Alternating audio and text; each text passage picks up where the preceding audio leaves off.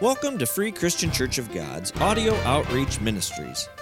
For more information regarding the Audio Outreach Ministries or to order past messages, please contact the church office at area code 419-596-3103 or visit our website at www.freecog.org.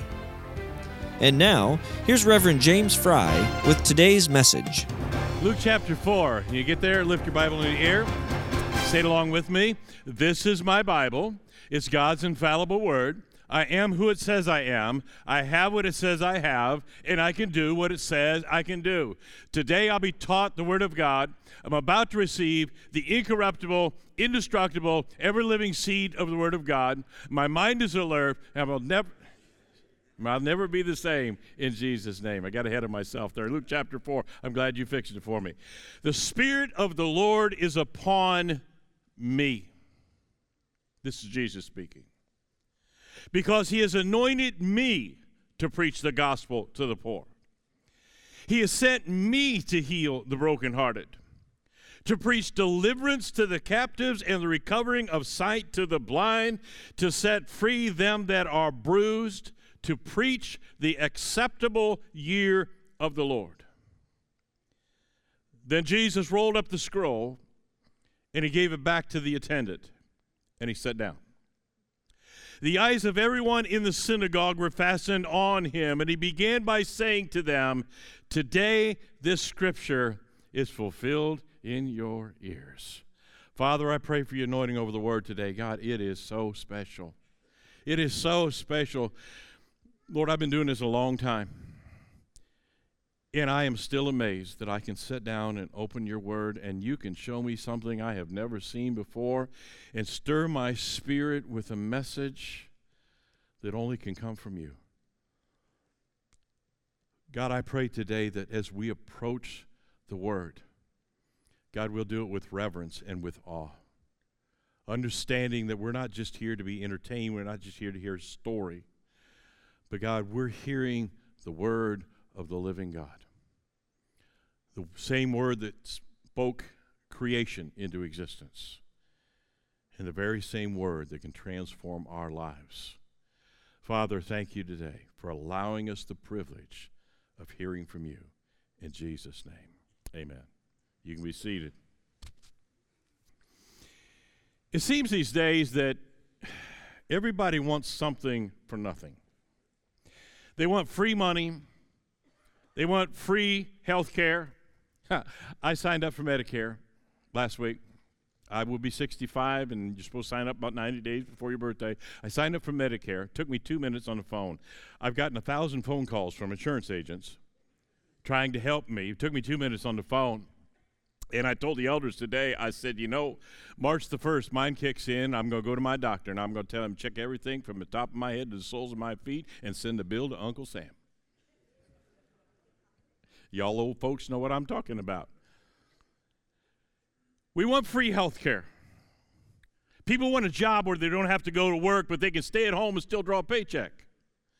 They don't want to take responsibility for the problems that they create in their own self-inflicted troubles, but they want somebody to come along and bail them out. Do you remember the bailout of 2008? How many of you remember that? Fondly, right? I can't believe that it's been 15 years ago. Things are so much better now. I'll wait for you to catch up, all right? We were told that the bailout program aimed to stave off the country's mortgage and financial crisis while stabilizing the economy. It became commonly known as the bank bailout because it bailed out many banks that were on the verge of collapse, which generated a lot of controversy. The people who had the money and who had lost the money got the money. I try to look at life through Scripture. I believe that no matter how out of control the world gets, God still has it all in the palm of his hand. I don't need to worry about it. I don't need to stress out about it. So I go to my Bible and I try to see everything through the eyes of the Word of God. Did you know that bailouts are biblical? Oh, now I got your attention, right? As a matter of fact, God was the very first to institute a bailout plan, and he commanded that this bailout was to be done on a regular basis. Every 50 years, God commanded his people to have a year of Jubilee. Now, the word Jubilee means manifestation of joyousness, because Jubilee was an event of great joy. I can only imagine the celebrate when the year of Jubilee kicked in. People would be dancing in the streets, they would be singing, and they would be laughing and rejoicing. Sounds good, doesn't it? Everybody likes a party. In Leviticus 25:10, God said, "And you shall hallow the 50th year and proclaim freedom throughout all of the land unto all the inhabitants thereof. It shall be a jubilee unto you, and you shall return every man unto his possession, and you shall return every man unto his family." God knew that man, left to his own selfish ways, would always create a mess that would be too big for him to clean up. God knew our fallen nature, and he understood that in man's depravity, he would eventually create a mess too big to clean up and incur a debt that would be too big for him to pay off. God understood the lust of man's flesh and how in that desire to appease his flesh, he would enslave himself to every temptation that he thought would satisfy the emptiness that was in his soul. God knew that it was a path of self-destruction, so God created a way out. He created an emergency exit, an opportunity for everybody to start over. Left to ourselves, we have created some messes that are now too big to clean up. Some of you living in that mess right now, you've lived a life of bad decisions, which has led you to bad actions, which in turn have created for you a mess that now seems impossible to fix. You can't undo your past. No matter how much you regret it, you can't fix what you have broken. If that's you, I want you to listen closely to the Word of God today. Through Jubilee, God created a way for people to start their life over. Wouldn't you like to start over? Wouldn't you like to start over? You know, as I've gotten older and I look back over the years of my life, there are things that I would do differently. If I had the opportunity, there are things that I would change. There are approaches I would take. You know, when we were first married, we were young, we started having family. You wanted to be that perfect parent, right? So you tried really hard with the first one or two. By the time we got to Jacob, we just let him raise himself. We figured we don't know what we're doing. We don't know what we're doing. But looking back on it, you know, there was a struggle to make ends meet. There was a struggle for a paycheck, to pay the bills, to do all that. And there were so many things that we're trying to iron out. But as I look back now, I can see what was more important than other things. I can see where maybe I wasted time that I thought I was spending wisely. And so I'd like to do it over again.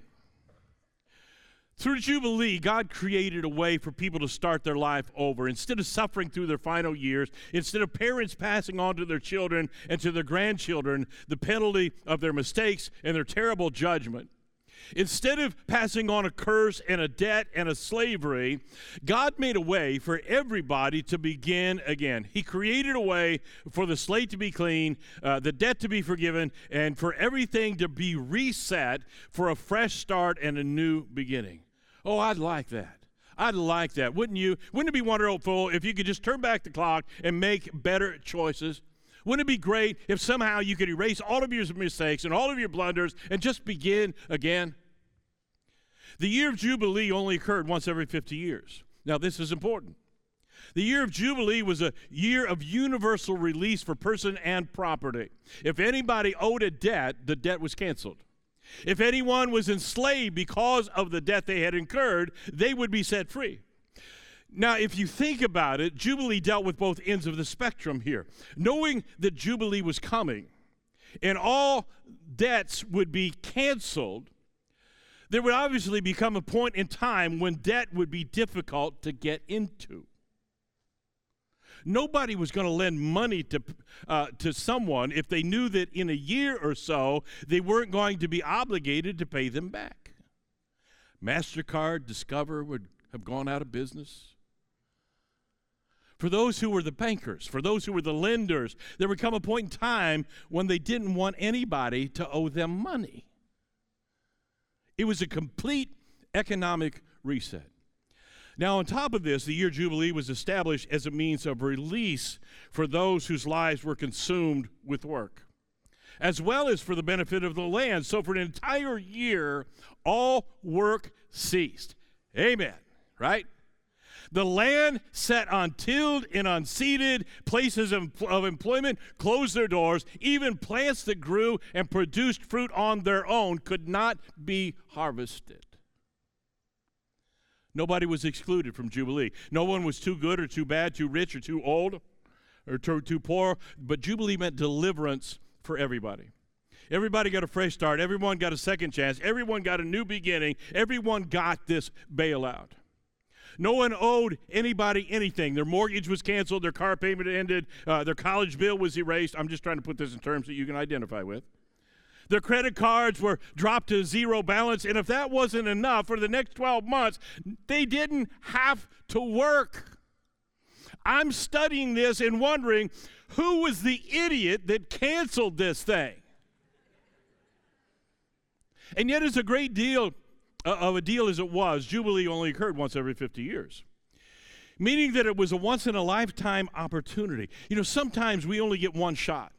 Sometimes we only get one chance or one opportunity. Sometimes we have to take advantage of the moment. If we hesitate, we're lost. If we pause, we miss it, and the opportunity passes us by, never to come around again. We're all familiar with what has been going on in recent years with our economy and with the stock market. It never ceases to amaze me as I'm driving into Defiance during the day. One day you go in and gas is $2.99. The next day you go in, it's $3.69. Have no idea what happened overnight. But we're all familiar with what's going on. Those of us who thought we would have enough set aside in our 401k to retire are now looking at becoming a Walmart greeter. I've been practicing. Hello, welcome to Walmart. Wall Street is having financial problems because the thieves who reside there, who had been stealing the money from the rest of us for years, finally figured out that they have all of our money, so they started stealing money from each other. Greed is the root of all evil. The Bible nailed it when it says greed, the love of money, is the root of all evil. Back in 2008, the American people were told that the financiers of this nation needed $700 billion to fix the problem. I'll just pause for a minute and let you try to wrap your mind around that figure. The people who caused the problem needed $700 billion to fix the problem. But they couldn't guarantee that if they got the money, it would work. I don't think Las Vegas would have taken odds on that one. Now, I'm not a mathematician or a CPA or a politician. I'm just a dumb old preacher. But I've always heard that our country was in debt. We have something that's called the national debt that is in the trillions of dollars, and it's going up every second of every day. So I'm thinking, how can we give away money, or how can we loan money if we don't have any money? Hold that thought too, because I'll come back to it.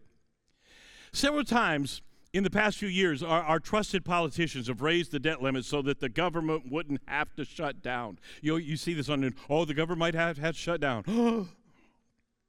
I think if they shut down, we might find out we don't need them. I don't know. But they have enslaved us deeper in debt to fix our problem. Are you getting this? They're creating a mess that will eventually be too big for us to clean up. They tell us that they have to do it or the government will shut down. Now, I don't know if you know how all of this works, but when there's a government shutdown, federal agencies are required to classify their employees as essential or non-essential. We went through that with COVID, didn't we? The employees classified as essential continue to work during the shutdown. However, the employees classified as non-essential are put on an unpaid furlough. What that means is the politicians and federal judges still draw a paycheck while regular Joes and Janes are out of luck. Those who asked for the $700 billion bailout promised us that it would not only help Wall Street, but that it would also help Main Street. Well, I live on Grove Street. It got to Wall Street, and some of it might have made it to Main Street, but I assure you that none of it ever turned the corner and came by my house. I did some math. I took the $700 billion and I divided it by the 300 million Americans that are in this country, and I came up with $2,333 per person. To the average family of 5, that would be $11,667. I could use that, couldn't you? Now, I'm not a financial expert, but it seems to me that if they would have given that money to us regular folks, mortgages would have been paid. Car loans would have been paid off. Some people would have invested in a new house or a new car. The money would have gone back into the system. Debt would go down. The economy would have blossomed. It seemed to me that if the government did want to do some good with all of that money and help our economy, they would have just given the money to us regular folks.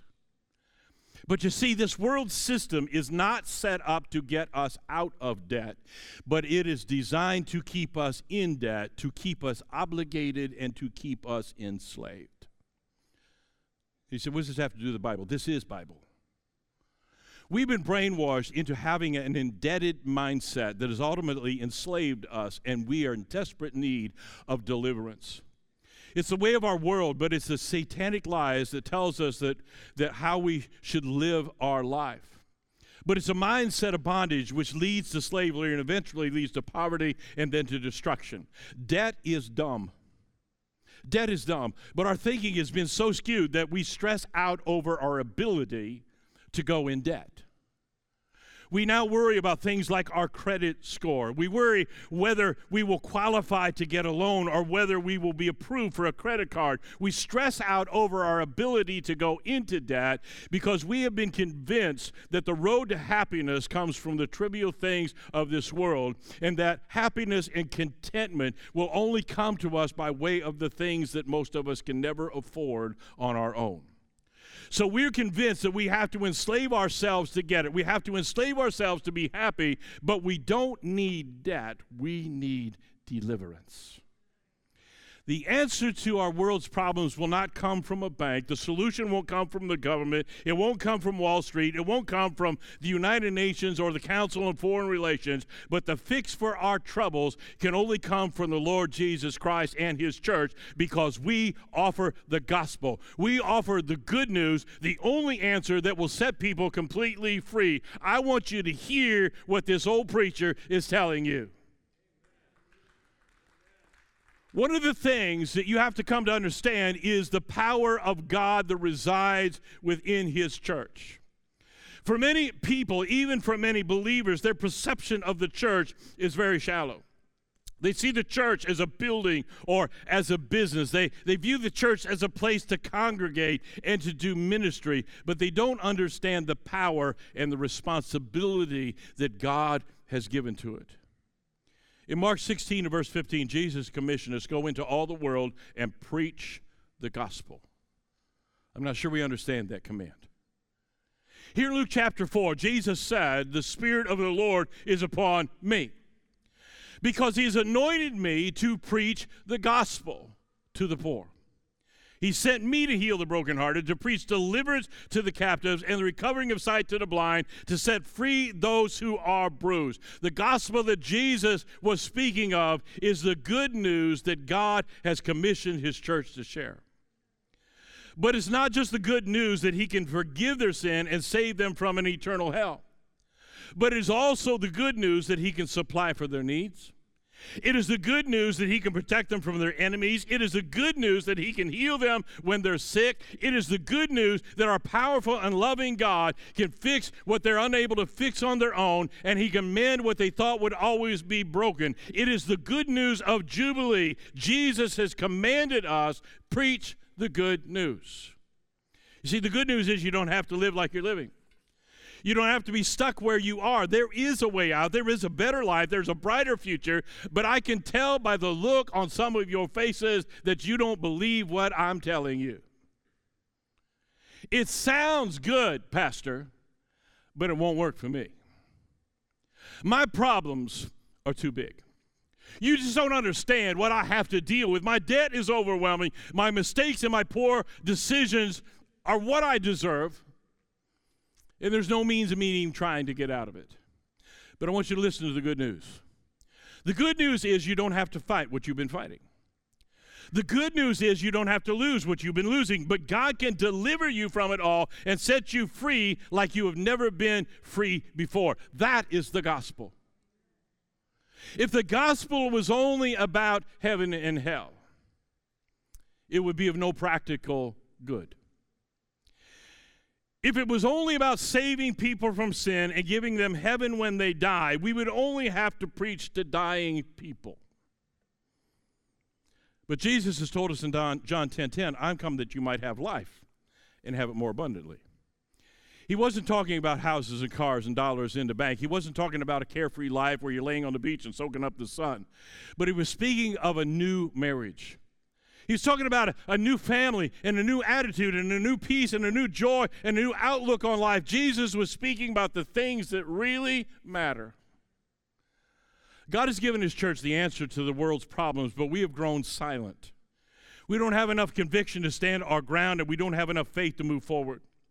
Instead of loudly and boldly preaching the good news of the gospel, we have grown silent. We have grown silent because we don't believe what God has told us. I think that it's time that we in the church get noisier about the power of God.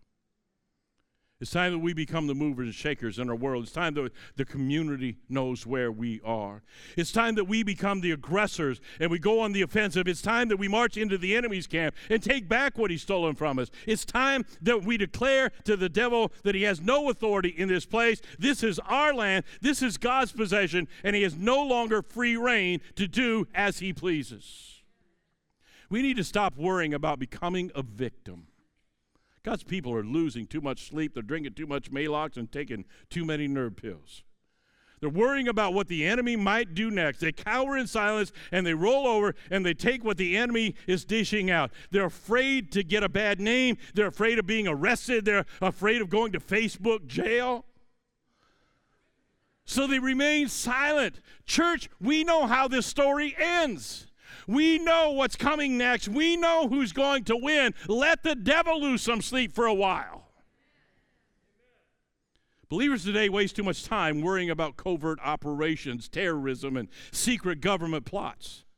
They spend too much time looking for hidden messages and trying to crack secret codes. But what we need to do is declare war on our one and only enemy. We need to announce to the devil that he can't take free shots at our family anymore. He can't wreak havoc in our marriage anymore. We need to stand up to him in the power of our God and declare in his face that this is our community, it's our school, it's our business, and we're taking it for the Lord. We have to force the issue with him, push it down his throat, and be radical enough to make him loose us and let us go. This world needs deliverance. People need jubilee. And we need to lead the way. In the Old Testament, there was the tabernacle. You've been in Journey, you know what the tabernacle is. Everything in the Bible points to Jesus. I keep telling you, but I'm not sure that you're hearing me. Everything in the Bible points to Jesus. Know that. Understand that. Every book, every chapter, and every verse in the Bible points to Jesus. If you're reading your Bible and you're missing him, then read it again. If you're reading it and you're not seeing Jesus, then read it again. The tabernacle and everything about the tabernacle pointed to Jesus. It wasn't just a tent. It wasn't just a church. It wasn't just a place of worship. But it was God's way of revealing to us who he is. Jesus is the eastern gate, the one and only entrance. Jesus is the lamb that's sacrificed on the altar. Jesus is the tabernacle itself. He is the holiest place. He is the ark of God's covenant. He is our great high priest. Everything points to Jesus. I told somebody yesterday, when Jesus died on the cross and he said it's finished, the veil to the temple was split open, revealing an empty room. The ark of the covenant was not in there that the people were familiar with, because the real ark of the covenant was hanging on the cross. The tabernacle was situated in the center of God's people. They were encamped around it. It was on the town square, so to speak. Whether they lived on the north side or the south side, the east side or the western side, their homes all faced the tabernacle. It was the first thing they saw when they stepped out of their home to approach a new day, and the last thing they saw before they entered their tent to sleep at night. God put himself in the center of their existence. But it's not like that anymore. Jesus isn't at the center of our life. He's not at the center of our home, and he's not at the center of our families. He has been pushed to the side. He is a secondary importance. We need him when we're hurting. We need him when we're sick. We need him when we're in trouble and when we die. But other than that, we deem our Creator as unnecessary and irrelevant. He is not at the center of our life. The Bible says that the Shekinah glory of God rested upon the tabernacle. There was an ominous cloud that hovered over the tabernacle by day, and a pillar of fire that stood above it at night. Everybody knew where the tabernacle was. Everybody knew that the presence and the power of God was there. Even those who didn't believe could see God's presence. Our God is an awesome God. He is to be respected, a God to be feared and revered.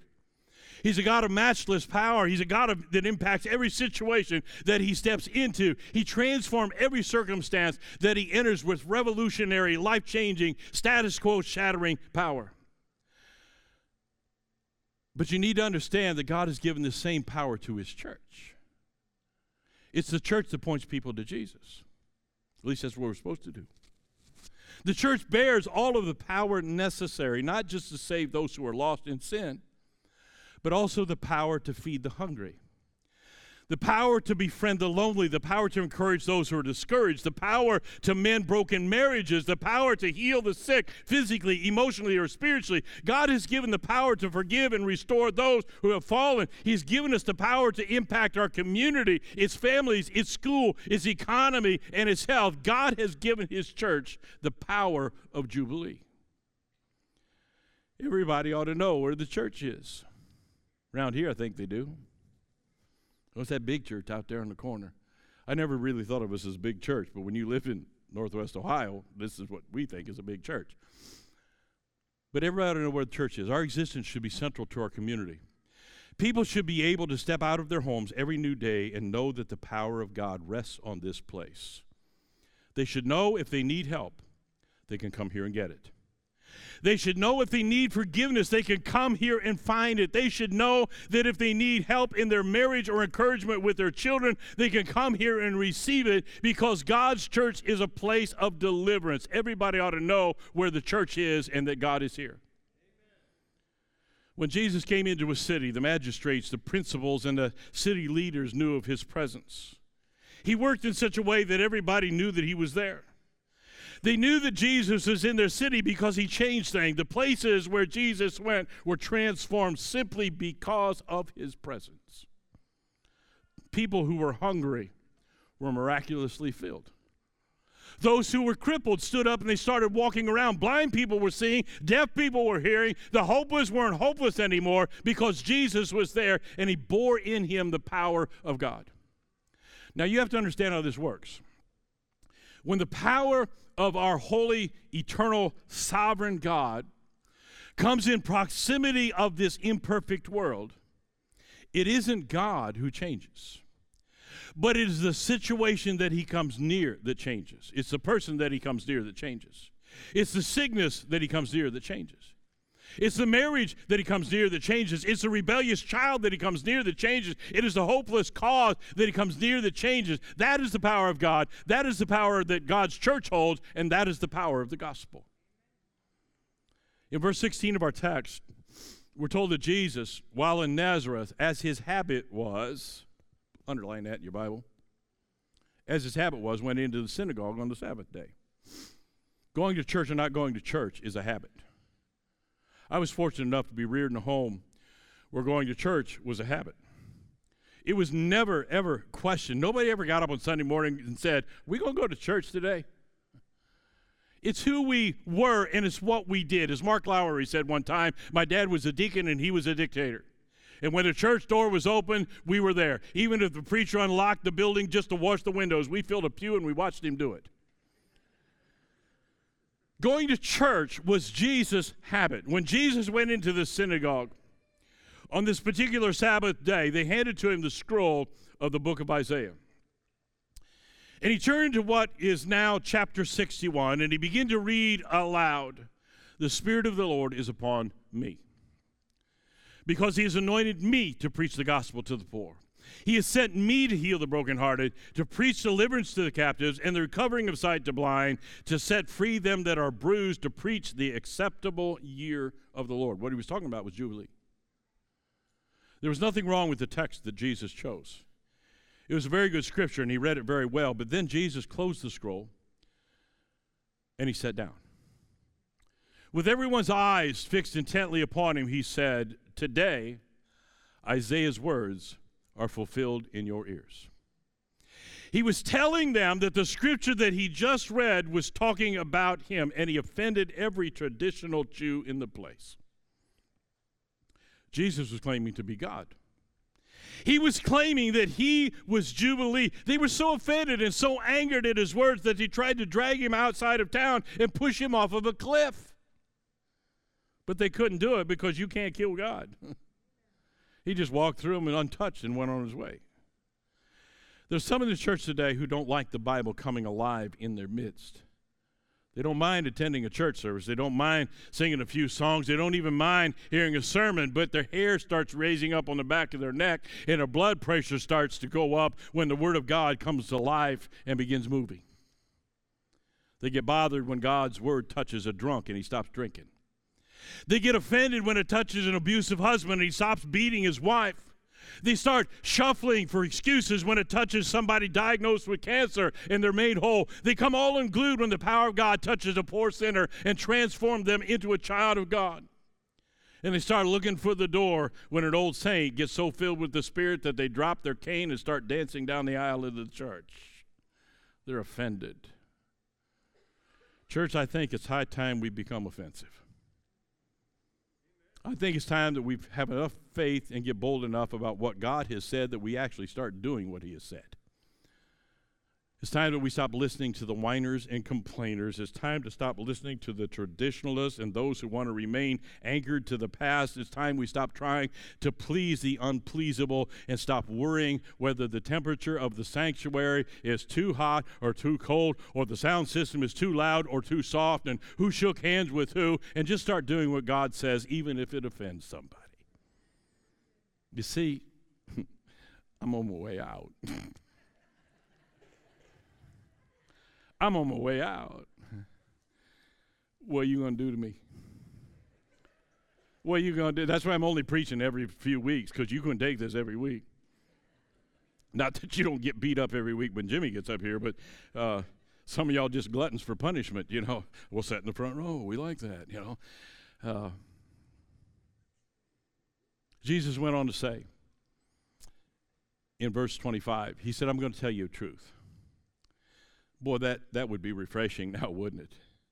There's so many liars in this world. There's so many people trying to pull the wool over our eyes and take advantage of us that it sure would be nice to hear somebody tell us the truth. But you see, we've grown so skeptical, I'm not sure that we would believe the truth even if we heard it. I told everybody Wednesday night, if the truth makes you uncomfortable, don't get mad at the truth, but get mad at the lie that makes you comfortable.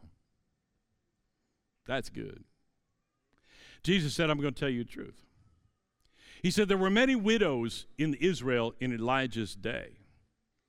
When the heavens were shut up so that it did not rain for 3.5 years, and there was famine throughout the land. But Elijah was only sent to one widow woman, whose cruse of oil never ran dry and whose barrel of meal never ran out. Only one. Jesus was telling them that Elijah, who they considered to be one of the greatest prophets of all time, could only deliver one woman and her son, while hundreds of others died of starvation. What was Jesus trying to do? Elijah was a great prophet. He was a hero of their faith, and Jesus was making him sound like a failure. He said there were many lepers in Israel in the time of Elisha, the prophet, but only one of them was healed, the man named Naaman. While they considered Elisha to be a great man of God, he still only delivered one man, while countless other people died of leprosy. People were beginning to get uncomfortable. They were getting offended. Who does this man think he is? Who does he think he is? Jesus was showing the incompleteness and the ineffectiveness of those who came before him. Even the greatest heroes of their faith had limitations. Their prophets, who were revered down through the ages, were surrounded by more failure than success. There are many temporary solutions to our problems. We can take a pill and ease our pain for a few hours. We can take a drink and cover our problems for a night. We can buy ourselves something new and feel good for a while, but they are all temporary solutions. The crowd was already miffed at him. But then Jesus dropped the bomb. He said, it doesn't have to be that way anymore, for this sacred scripture is fulfilled in your ears, because I'm Jubilee. Whoa. God has anointed me to preach the gospel to the poor. He has anointed me to heal the brokenhearted. He's anointed me to set the captives free, because I am Jubilee. Everything points to Jesus.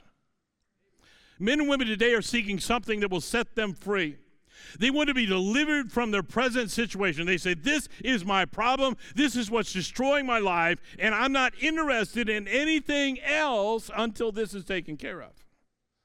I'm not interested in a heavenly home while I need help in my earthly home. Don't talk to me about the family of God when I need help with my husband or my wife or my kids. I can't get excited about a mansion on a street of gold. I just want to be able to meet the needs of the people that I love. Don't give me promises of eternal benefits, but give me something that will help me right now. I need Jubilee. Church, Jesus preached the gospel to 5,000 people, but he fed them first.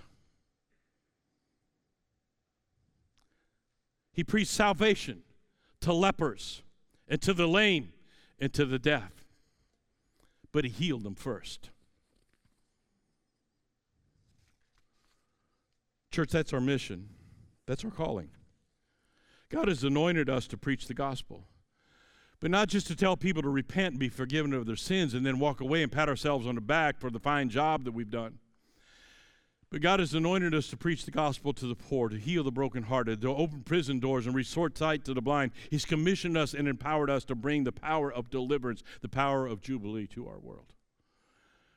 We preach salvation here. If you don't know that, you're deaf.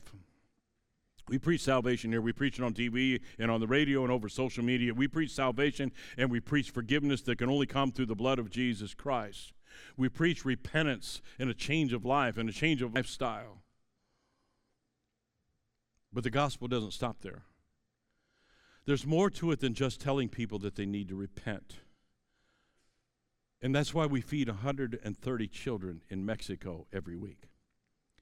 That's why we minister to the Path Center. That's why we support Hands of Hope as they minister to unwed mothers. You can say that you're against abortion, but if you refuse to help people live, you're not what you say you are.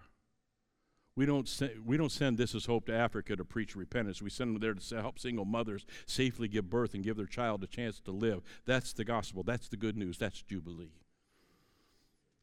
When Jesus stood before the tomb of Lazarus, he commanded life to reign over death.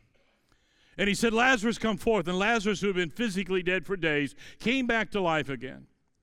But that now living man came waddling out of the grave, bound in his grave clothes. He was wrapped like a mummy in the bandages that were meant for the dead, and Jesus turned to those who were standing there, and he said, you loose him and let him go. Jesus knew that even though Lazarus was alive, he couldn't live like a living man while he was still wrapped in the bonds of death. Somebody had to peel away the layers. Somebody had to peel away the blinders from his eyes so he could see like a living man sees. Somebody had to peel away the cover from his ears so he could hear like a living man hears. Somebody had to unwrap his arms and unwrap his legs so he could be free to go and to do the things that a living man does. That is our job, church. That is our ministry. That is the gospel. God has given to us the ministry of Jubilee. In 2 Corinthians 6:2, the Bible says, I have heard you in the time accepted, and in the day of salvation I have helped you. Behold, now is the accepted time. Now is the day of Jubilee. Now is the day of salvation. If you need deliverance, now is the time. If you need to quit a bad habit and start a good one, now is the time. If you're sick and you need healing, now is the time. If you're being persecuted and you need God's protection, now is the time. If you have a need physically, financially, psychologically, spiritually, now is the time. If there's trouble in your marriage, now is the time. If you're experiencing problems raising your children, you're frustrated and you don't know what to do, now is the time. Kneel at this altar and we'll kneel next to you. We'll help you pray a prayer of repentance and find forgiveness for your sin. We'll lead you to our Savior who will put your past under his blood and set you completely free. And then, when you get up from the altar, we're going to stay with you. We'll help you. We'll train you. We'll show you a better way. That's the gospel. That's Jubilee. You don't have to accept defeat. Maybe you've lost some things that you're convinced you'll never get back. You think that life can never be like it once was, that your past is past, and the devil's trying to convince you that it's over and you just need to move on. But the devil's a liar. God can give back to you what the enemy has stolen from you. God said, I'll give back to you what the locusts have eaten. You can have a new beginning. And that's why we're here. That's why God's church exists. It's why God has established this place. God hasn't just given us the power over sin and hell, but he's given us the power and the ministry of deliverance. We hold the power of Jubilee. Father, I thank you today that you've given us this great gift. God, we look out the windows of the church and we see a world that is an awful mess. And in most of our minds, we're looking at it and we're saying, that can't be fixed. It's too far gone. They're too messed up. But that's not what you said. That's not what you've told us. There's no problem so big. There's no mess too big. There is no enemy too strong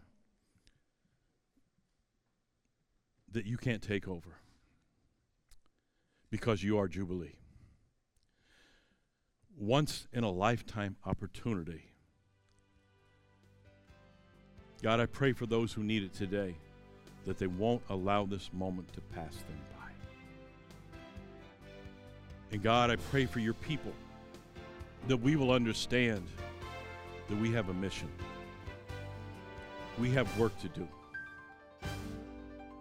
We can't just shout out some scripture and yell at people and tell them they need to repent. We need to show them there's a better life out there with Jesus. To come alongside of them and help them to grow. God, I thank you today for your presence here. Minister to us in these final moments. And might your will be done. In Jesus' name. You have been listening to Reverend James Fry from Free Christian Church of God in Continental, Ohio. We hope you have enjoyed today's message, and we would like to invite you to visit us next Sunday morning. Our Sunday morning services begin with Sunday school at 9:30, followed by the worship service at 10:30. Free Christian Church of God is located on the corner of State Route 15 and State Route 634, just north of Continental. For more information regarding this or other ministries, call the church office at area code 419-596-3103 or visit our website at www.freecog.org. This has been a Free Christian Church of God Audio Outreach Ministries production.